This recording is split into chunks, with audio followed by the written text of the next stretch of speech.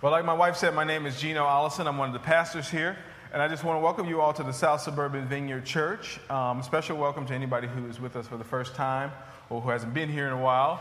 Also welcome to anybody who's listening to us through our website or through iTunes, through our podcast. You also are welcome to come and worship with us here on Sunday morning as well. Some of you know this, and some of you don't, but now I am on Twitter. I don't know if it's Twitter or the Twitter, whatever. I'm on Twitter right now. And for those of you who want to get my wise sayings throughout the week, on your mobile phone maybe, you can follow me on Twitter. And I've been on Twitter for about a week, and people are sort of really ridiculing me for taking so long to get involved in social media. But I actually like Twitter. I like to follow certain people and hear what they have to say. I don't like the silly ones like just people letting you know that they're eating strawberries right now, you know. I don't like those tweets. But I like the very wise tweets where I follow a lot of pastors and they have a lot of interesting things to say.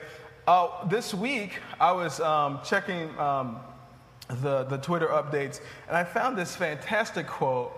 And because I'm thinking in terms of family and relationships and parenting and things like this, this particular quote stood out to me, especially because I'm a pastor. This guy writes, "In ministry, you are going to disappoint people." I find that that's incredibly true. He continues, "Try not to let it be your kids." He says, in ministry, you're going to disappoint a lot of people. A lot of people are going to be mad at you. You're going to fall so drastically short of their expectations. You're going to disappoint a lot of people. But he said, try not to let those people that fall in that group of people who you will disappoint, try not to let it be your children. And I thought, man, I need to print this out on something very large and put it prominently, display this on every single place where I'm at for any extended period of time, because I think this is so important for me to remember. Especially somebody who is trying to start a church and grow something from nothing, who's devoted to Christ and devoted to his church and devoted to seeing people grow in the faith. I am just so interested in not disappointing my children. I don't mean disappointing them in the sense, well, I didn't give them enough pieces of candy, or I didn't get them enough Freezy Pops or something like that. I mean the deep disappointment where I failed them at my basic job, which is to raise them in the ways of the Lord and to show them where the boundaries and the edges of life are and to be a model and help walk through life. I desperately am disinterested in disappointing them in that way. As I read that tweet and I began to reflect on not just this message, but reflect on my life growing up, I thought to myself, I wonder how my boys will see me when they grow up. How will they look back on how I interacted with them? How will they look back on how I raised them and how I groomed them for adulthood? How will they look back on that with when they have the clarity of vision that maturity offers, when they have the clarity of vision that hindsight provides, when they're old enough to see life for what it truly is? When they sort of move out of that phase of life, kids see their parents as invincible. I saw my dad as invincible, in a manner of speaking. My father walked on water in my eyes. There wasn't any question that he could beat up any dude that he wanted to beat up. He was just larger than life to me, and he wasn't ever wrong. He was always wise. He had an answer for any question that I could ever imagine, and there was this sort of glowing sort of respect and reverence that I had for him. I thought that he knew everything. He certainly knew everything I asked him. But what happens as you grow up and as you experience life, as you become older, become wiser, you gain more sources of information than your immediate parents and your immediate circle of family. You start to see that parents aren't quite as invincible. They don't know everything. You begin to see their flaws. You begin to see their issues and their dysfunctions. But even though I was able to see that, especially in my adult life, and my father and I had drastically different philosophies of how to do certain aspects of life, my overall picture of my father is still that he was an absolutely fantastic father that few people could even hold a candle to. And same with my mother. I still walked away from, even knowing his weaknesses, even seeing his frailties, I still walked away from that exchange really feeling blessed that he was a great father, that my mother was a great mother. And I often wonder how my boys will view me when they get to that stage of life where they're old enough to reflect back with some degree of intelligence, some degree of sort of pinpoint who I was as a father. It deeply concerns me that their opinion of me is favorable. It deeply concerns me. I'm deeply concerned with how they view me as they get older. And the awareness that my boys will someday be able to see me for who I truly am. Not that I'm posing for them in any way, but they will be able to see me for who I am. It creates an awareness in me that drives me in a very specific way. And if I was just honest with you this morning, I have to be careful of that because I could make that an idol. I mean, my personality can make that an idol, but I need to sort of balance and have a healthy awareness that one day my boys are going to see me for who I truly am. I want to be a great parent to them. I want to be an outstanding parent to my children. For those of you who've been tracking with us for the last few weeks, you know that we're in the midst of a series that we've been calling Marriage, Relationships, and the Family. And we've been dealing with marriage, relationships, and the family because we've been saying that it's absolutely central to how the world is, how the world works. Marriage, relationships, and the family are essentially the foundation of who we are. We get everything that we are. We develop our personalities, our worldviews from our family lives, and it's important for us to focus on these aspects of life in order to figure out who we're supposed to be and how we're supposed to operate within those family, marriage, and relationship structures. We talked about marriage, we talked about relationships, family, raising kids, healthy singleness. We talked about a wide range of things because we believe that it's vitally important. And we've said week after week that the goal of this series was not to give you instruments or give you information so you can fix somebody else and work on somebody else. The goal of this whole series is to give you tools, equipment to work on you,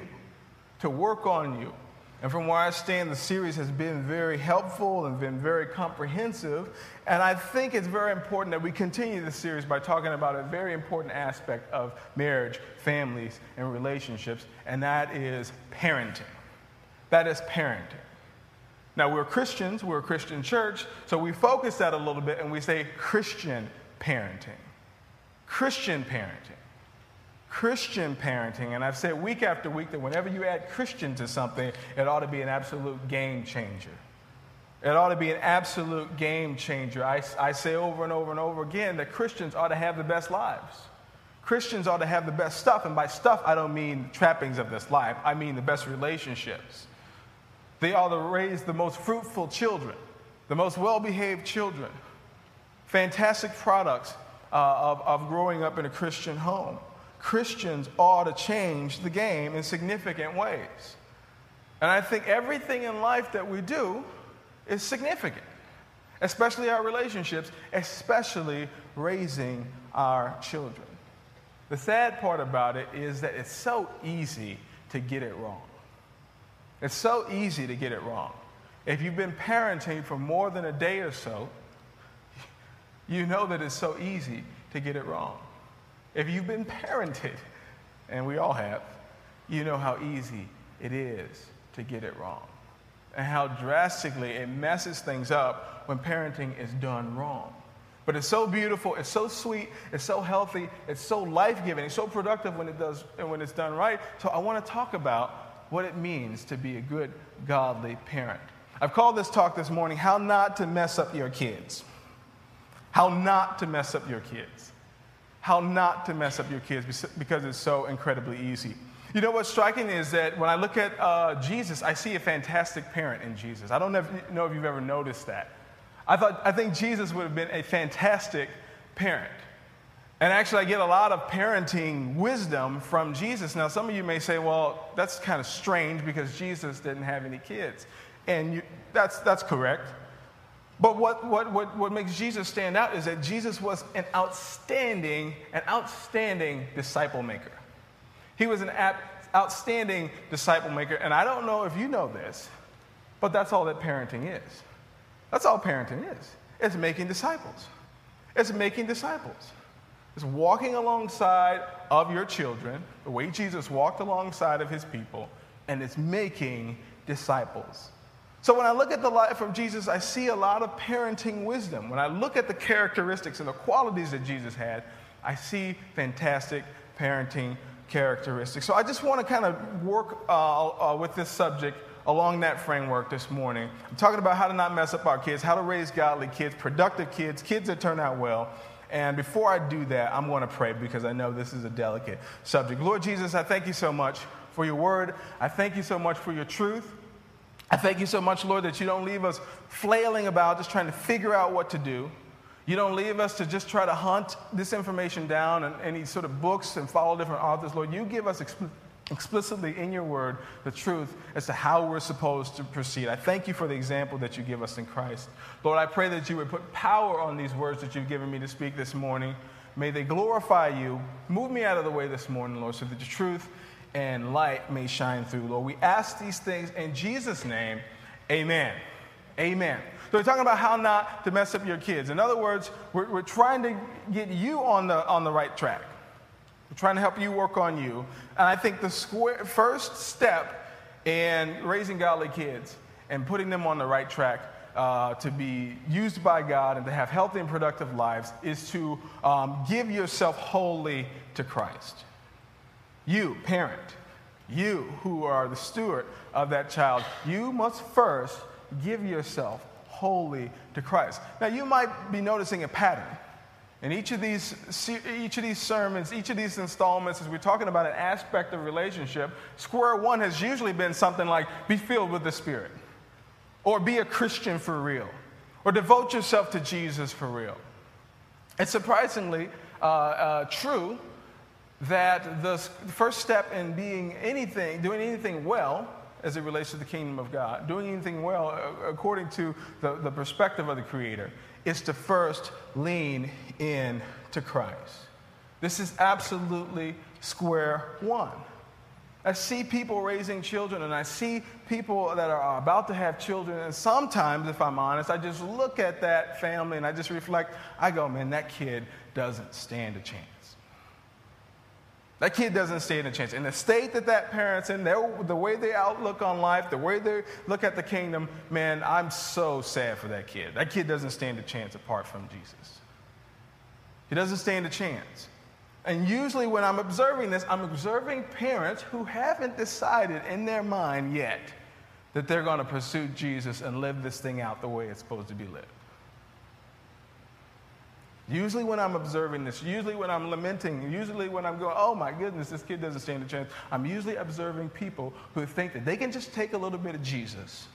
They can take a little bit of church. They can highlight some really cool things that Jesus said. They can just wear the shirt or have the bumper sticker and not truly, faithfully, holistically pursue Jesus and give him every single thing that they have. It simply doesn't work any other way. And square one, as we work really hard not to mess up our children, is to give ourselves wholly to Christ. Romans chapter 12, verse 1 and 2, Paul says, and so, dear brothers and sisters, I plead with you. Paul says, I beg you to give your bodies to God because of all he has done for you. Let them be a living and holy sacrifice, the kind he will find acceptable. This is truly the way to worship him. Don't copy the behaviors and customs of this world, but let God transform you into a new person by changing the way you think. Then you will learn to know God's will for you, which is good and pleasing and perfect. And somebody said, what on earth does that have to do with being a parent? What on earth does that have to do with raising kids? We have to understand, if we're going to raise godly kids, if we're going to be Christian parents, then we first have to be Christians.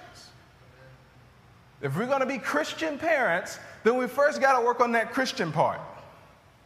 We got to work on that loving Jesus part, that being transformed part, that leaning into Jesus and handing him your life and saying, Lord, do with me what you will. Paul puts it clearly. He says, submit your bodies.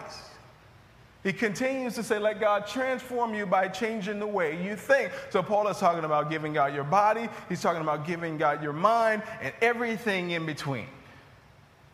Your body and your mind, changing the way you think about stuff. Because you're going to reproduce who you are.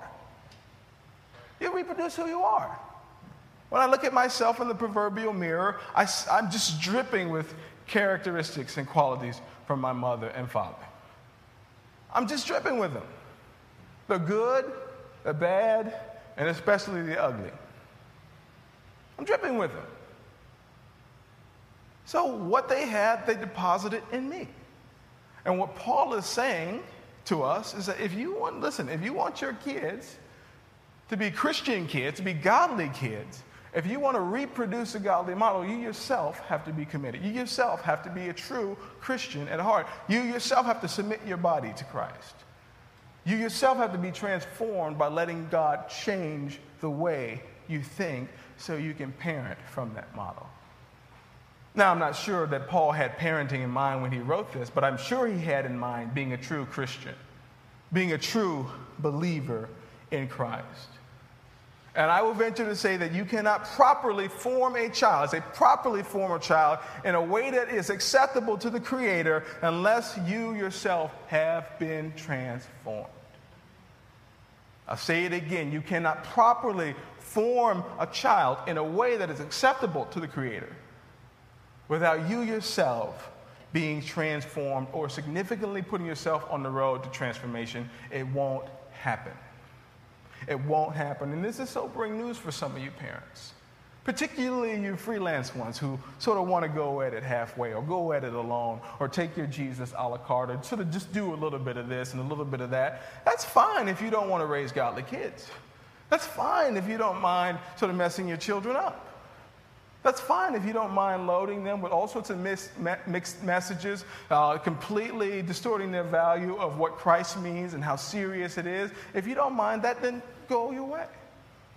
But if you want to do this right, if you want to limit the damage that you do to your children, if you want to limit the confusion, if you want to seal up some of the cavities, some of the crevices that Satan will creep in and destroy them, you want to do this thing the right way. You want to give your body, you want to give your mind, you want to be transformed by the gospel. You want to be transformed by Jesus. Because like I said earlier, you will reproduce who you are. And what Jesus does is he minimizes that bad and ugly stuff that you're going to forward into your children. I said you're going to reproduce good, bad, and ugly. But what Jesus does, what the kingdom does when it breaks into your life, is it minimizes, it neutralizes that bad. It neutralizes that ugly. Some of it will make its way through because we're fallen, sinful human beings. But I tell you, I need the Lord Jesus Christ to transform my way of thinking so that I don't corrupt my boys, so that I don't reproduce something that's not worth being reproduced, so that some of the bad and some of the ugly cannot be passed along to them. I'm very aware of that. And the only way I can do that, friends, is to submit myself, to give myself wholly to God. Wholly to God. Now, I'm not trivializing it. I know that's one of the most difficult things you will ever endeavor to do in life. Absolutely difficult. And I would challenge you, parents, to look at yourself in the proverbial mirror and ask yourself, if my kids had the same degree of dedication to the faith and to Jesus and to the things of the kingdom, would that be okay? If they just copied me in my present form, if they took God as seriously as I took him, if they were as serious about my God and the faith as I was, would that be an acceptable measure? And many of us would answer no. Many of us would hang our heads in shame as we reflect on how seriously we take the kingdom stuff. You want to know square one to raising godly kids, raising productive kids that will go far in life and that will honor you and honor the Lord? You start with square one. Give yourself wholly to Christ. I think another important thing is that you love them unconditionally. You love them unconditionally.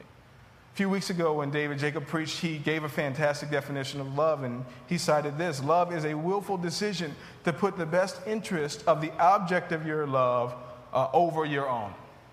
I read that again. He says, love is a willful decision to put the best interest of the object of your love over your own. In other words, the love that we're talking about here is this constant decreasing so that someone else, mainly the object of your love, can increase.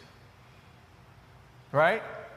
the perpetual pushing them forward, sort of operating and acting on their best, according to their best interests. It's that act in the most profound way.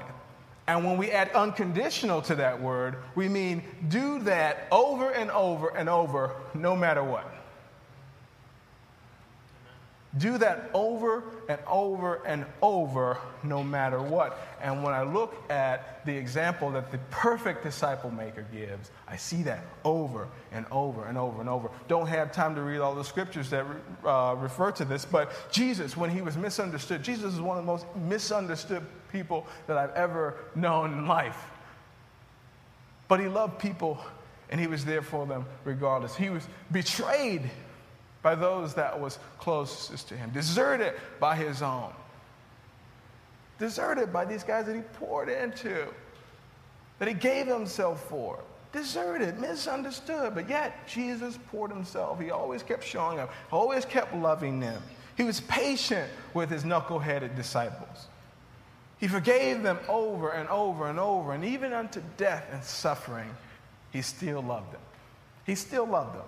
Now, that's a wide range of things to work through and love people through. You know what? Jesus requires us to do the same. I love one of my favorite passages of Scripture, John chapter 13, verse 34 and 35. Jesus says, "So now I'm giving you a new commandment. Love each other. Just as I have loved you, you should love each other. Your love for one another will prove to the world that you are my disciples." Now, typically we look at this in a sort of brotherly love sort of sense. We look at it as, oh, we should love our neighbor, but we need not include our own children in this whole framework.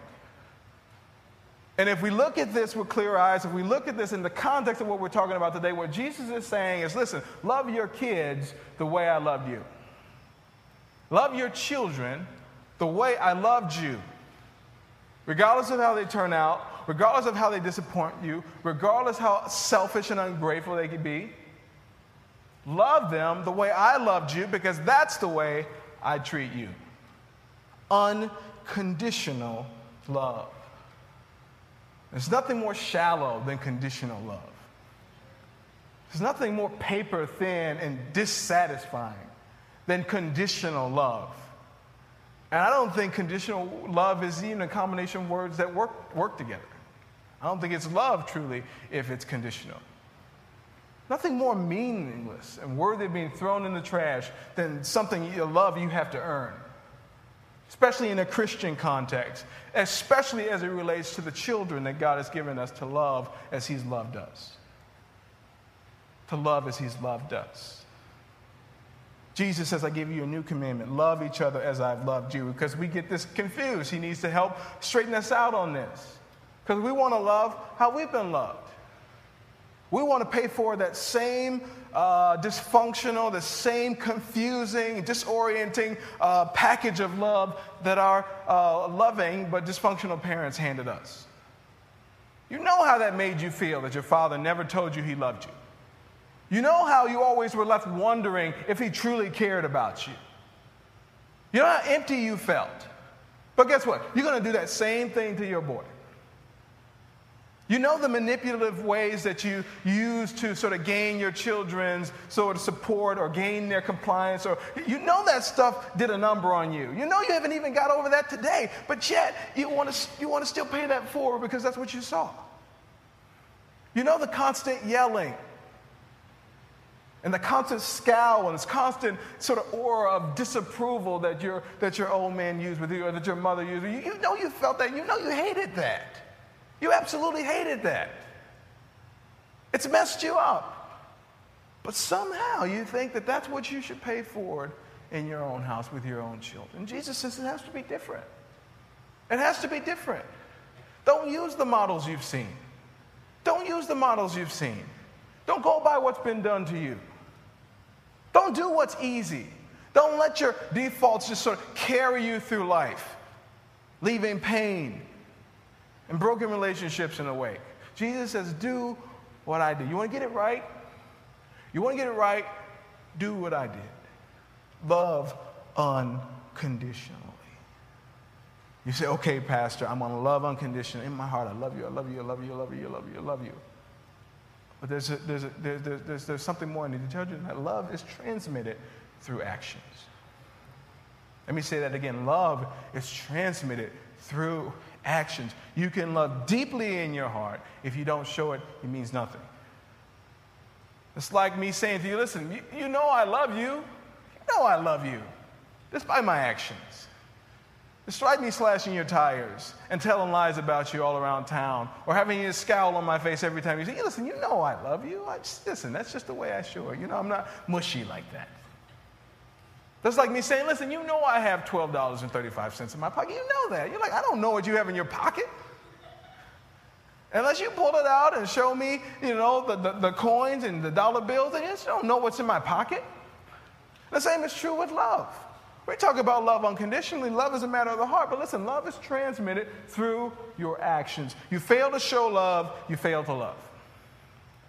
You fail to show love, you fail to love. Love is an action word. Love is a verb. And Jesus shows us over and over and over and over. He walks the talk that he loves us. Though we betray him, he loves us. Though we walk away from him, he loves us. Though we misuse his name and give him a bad reputation through our actions, he loves us over and over and over. In every season and every turn in life, he loves us unconditionally, and we know it through his actions. I was reading a book that I think Dan and Desiree gave me. It's called The 5 Love Languages, I think, of Children. And in that book, Dr. Gary Chapman was talking about how a child really is only focused on their own love bank. And by love bank, it's that sort of internal reservoir of love that is either full or empty in a child. And a child can perceive whether they get a lot of love. If they feel like really loved, then their love bank is full. If they feel deprived of it, their love bank is empty.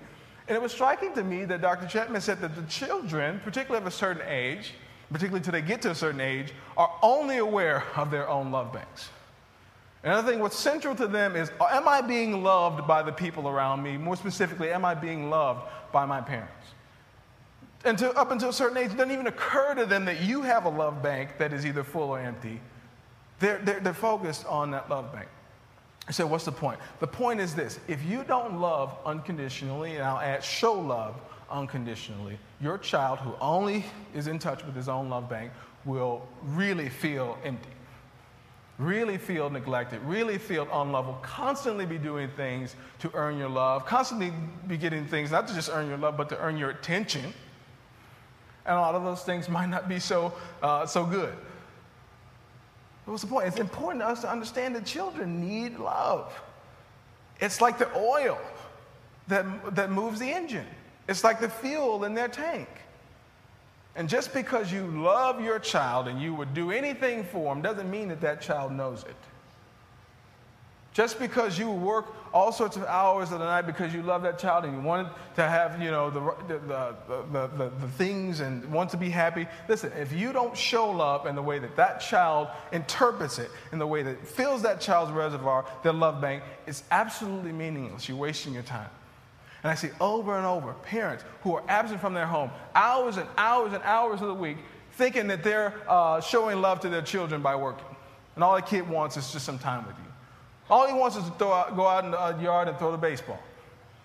All your little girl wants is for you to sit down at that tiny little table and those tiny little chairs and play tea party with her. That's all she wants. That's all she wants. Love unconditionally. Show love unconditionally in your words, with how you speak, in your deeds, in your actions. In your actions, not according to what you think showing love means. It means understanding how this kid is wired, how he operates, how he receives love, what deposits he needs in his love bank or she needs, and then your disposition. Unconditional love. I can remember very clearly, I got into trouble a lot. I mean, I got in trouble a lot for just joking around and messing with my sisters and sort of being mischievous. I wasn't like bad. I wasn't running the streets getting in trouble, but I often got in trouble, and I would lie a little bit here and there. And I remember very clearly getting in trouble, and getting spankings, getting whippings. And my father, no matter how angry I thought he was at me, no matter how harsh the spanking was, he would always come back and say, "Do you know why you got in trouble?" He'd let me cry for a little bit, and he'd come in and say, "Do you know why you got a whipping? Do you know why you're in trouble?" And sometimes I didn't know. And he said, "Well, you got in trouble because you lied, man, and I can't have you doing that. I love you too much for that. I love you too much for that. And I did that because I loved you. I did that because I love you." So even in the midst of having my father being angry with me and being punished, he always made sure that I understood that was coming from a place of love. And I tell you, that means a lot to me. And I operate the same way with my son. My point is that unconditional love doesn't mean you're just mushy and you're just a pushover and you're just, you got soup for brains as a parent. It means that you work hard to do what it takes to show love unconditionally to that child every single day of their life. It's not easy to do, but it's necessary. That's if you don't want to mess up your kids. If you don't want to mess them up. And I think, there's many things that we can add to this list, but I think I'm citing today the things that I find to be the most important, the things that I find to be most key. And I think the final one that I want to discuss today is if you don't want to mess your kids up, you got to discipline them every day. Discipline them every day. Now, some of you think punish them every day. No. This speaks to a common misunderstanding of the word discipline. So when we hear discipline, we mean, man, get the ruler out. Get that wooden spoon out, or whatever the instrument of choice was as you grew up. We think discipline, yeah. Don't spare the rod. Deal with it. But discipline just punishment is an aspect of discipline. Discipline simply means just the training process. The training process. The training process. Coaches are discipliners. They're training you in that sport. They're correcting things that are wrong. They're affirming things that are right. They're teaching you techniques, making sure you're doing it right, making sure you have the right sneakers, making sure you're stretching right. This is the whole sort of coaching discipline, and this is what we're expected to be as parents. And if you want to mess your kid up, don't discipline them. Don't train them in the way they should go. Don't walk through life with them as you should walk through life with them. Proverbs 22, verse 6, one of the most misunderstood passages in the Bible says, "Direct your children onto the right path, and when they are older, they will not leave it." Some more common translations is, "Train up a child in the way that they should go, and when they are older, they won't depart from it."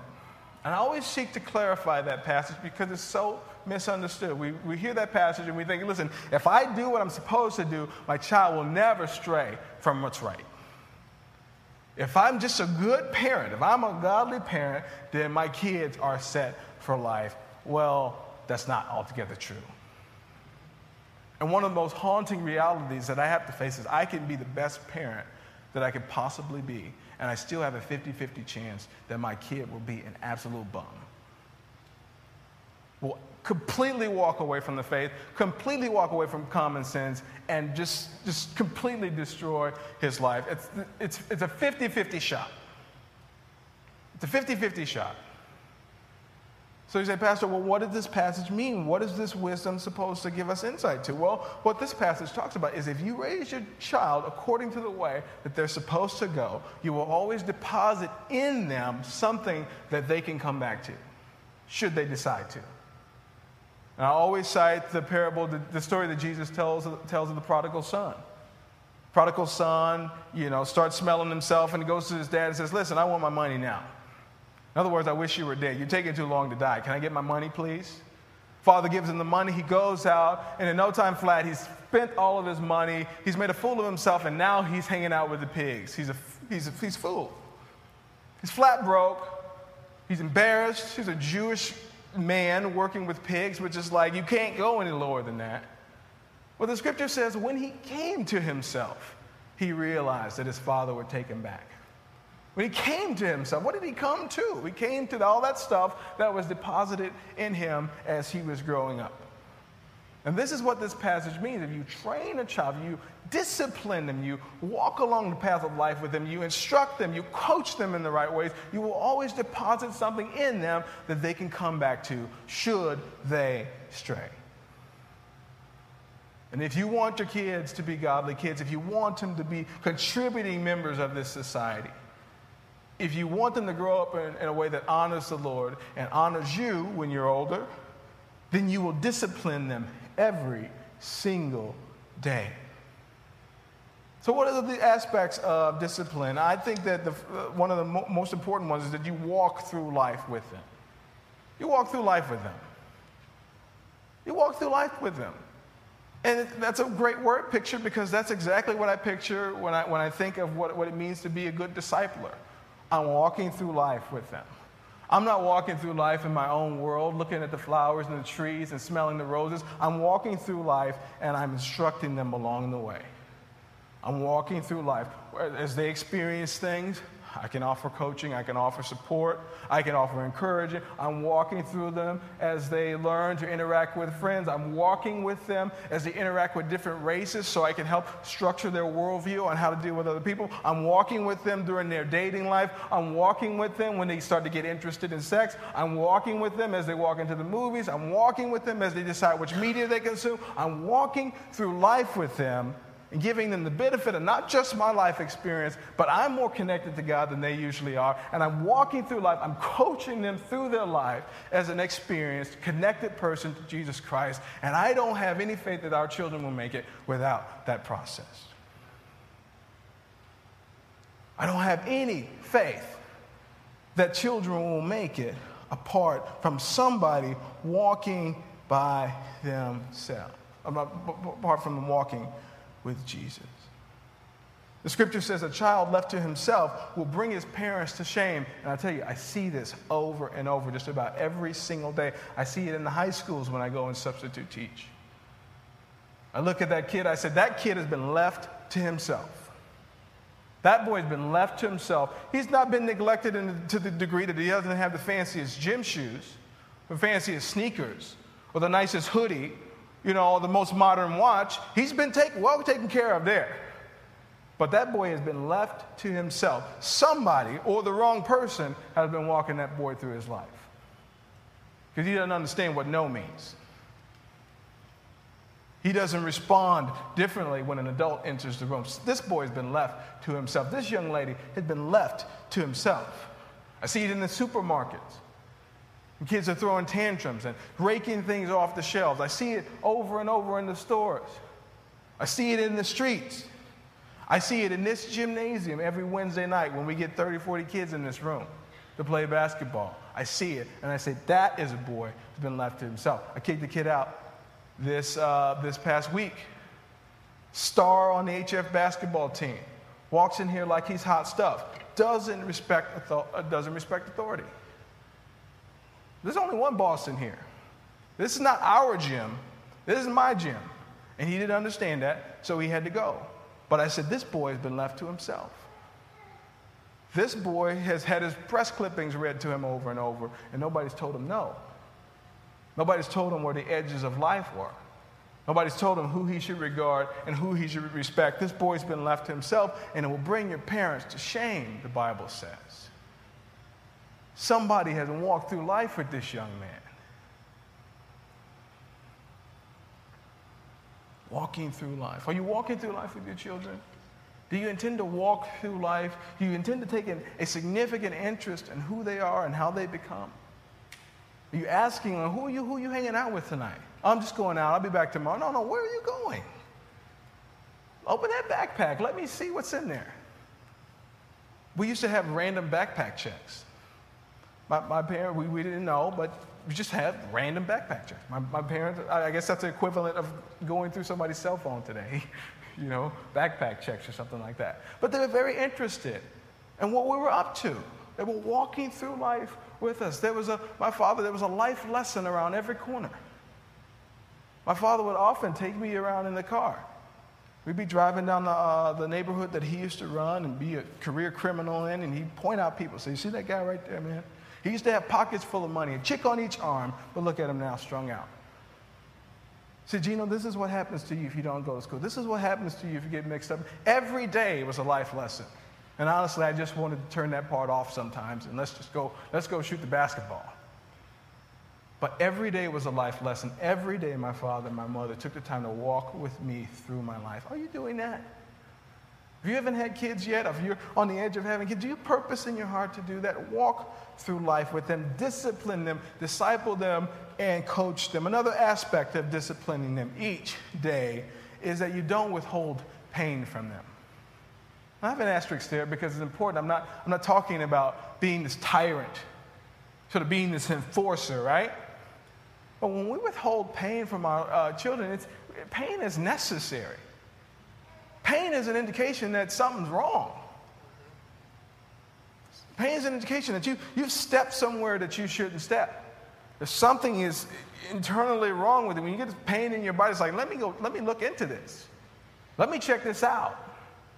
Let me make sure I don't continue before I deal with this thing. And so many parents think they're doing their children a favor by withholding pain from their children. It's so foolish. I understand how they can come to such an erroneous conclusion, but it's not biblical. It won't last. It won't bear fruit. Don't withhold pain. The Bible says those who spare the rod of discipline hate their children. Listen, we talk about unconditional love, right? Those who spare the rod of discipline hate their children. That's a strong statement. I didn't say it. The Lord said it. But those who love their children care enough to discipline them. And we're talking in this aspect, we're talking punish. Impose some punishment. You cross that line, there's some punishment. It's going to fit the crime. It's going to be appropriate to your age. It's going to be appropriate to the decision that you've made. But we impose some pain. We impose some pain.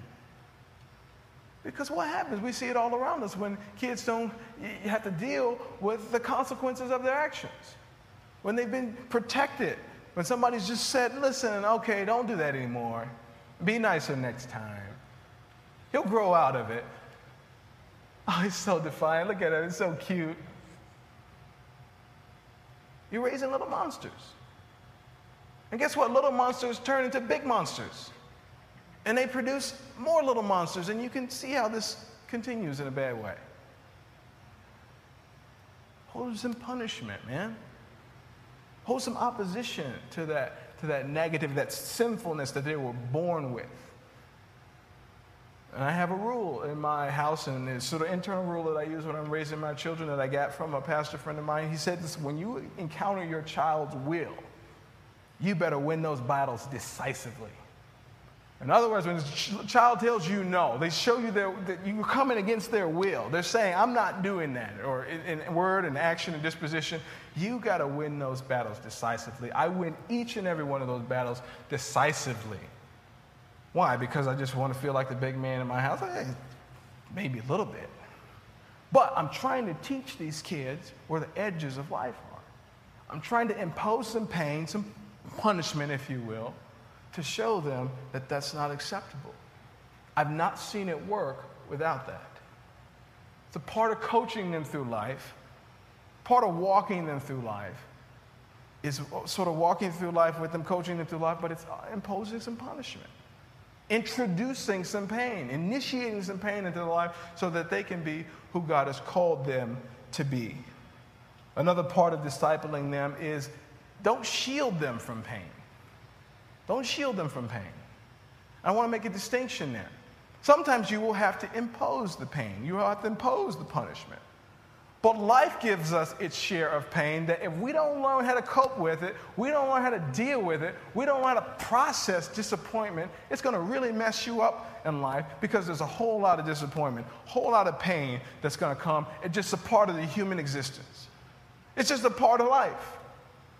And what a great disservice we do to our children when we shield them from pain, when we're like the sort of secret service and we walk through their life and we're just sort of deflecting every ounce of pain, every ounce of discomfort, every ounce of disappointment. We've got an excuse to excuse it away. Listen, your children are going to grow up, and even in their young life, they're going to be rejected on the schoolyard. They're not going to be on the in crowd. You got to help them manage that disappointment. And the way to not, the wrong way is to say, well, listen, they're just stupid anyway. You don't need them. The world will hurt you, and just, they're idiots. They don't know how awesome you are. It's not helping them process that. See it over and over. Parents deflecting, shielding kids from the consequences of their actions. Kid gets in trouble at school. Those teachers up there, they really don't know what they're doing. He's always, all of his teachers have it out for him. He's really a good kid. Is it all of your kids' teachers are telling you the same thing? It's the teachers? When are you going to figure it out that you need to sit down and have a talk with your boy? When are you going to realize that you need to probably take the cell phone? Or probably remove some privileges? Or maybe get the wooden spoon out? When is it going to click in? Don't shield the children from disappointment. It's one of the main ways that it builds resilience in you. You don't have to deal with some pain. You get to deal with disappointment. You get to deal with some loss. You become a resilient person, and you are more fit to live the human life, which is wrought with pain and suffering. I see that in my 4-year-old and even in my 1-year-old.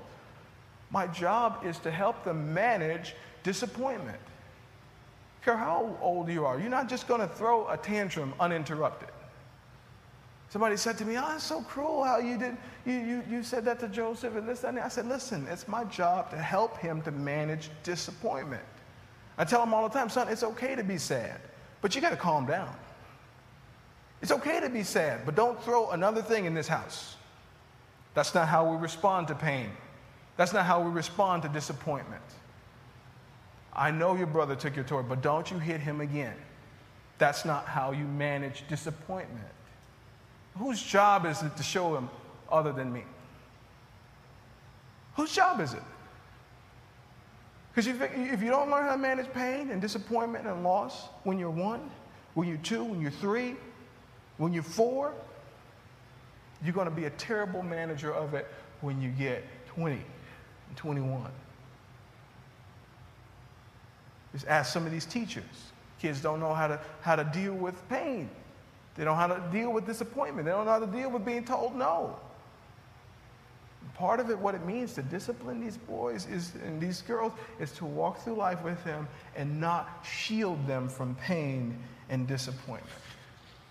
A big piece of this is understanding how important delayed gratification is. It's absolutely important. And I heard a person say that the major dysfunctions or the major bits of pain that we deal with right now are the results of us trying to skip over minor pains in the past. In other words, you didn't say no to all those cupcakes and all those things now. You didn't impose that pain or that loss in small doses, and now you have health issues. You didn't save money. You didn't deny yourself. You didn't impose a little bit of pain on the front end, and now you have credit issues. And now your bills are out of control.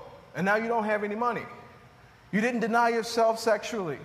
You didn't impose that little bit of pain. You didn't do those minor things along the way. And now you have unwanted pregnancy. Or now you have STDs. Or now you have a sexual resume that's embarrassing to you. Part of what it means to raise these kids and help them manage pain and disappointment is to say, listen, short-term pain will bear long-term fruit.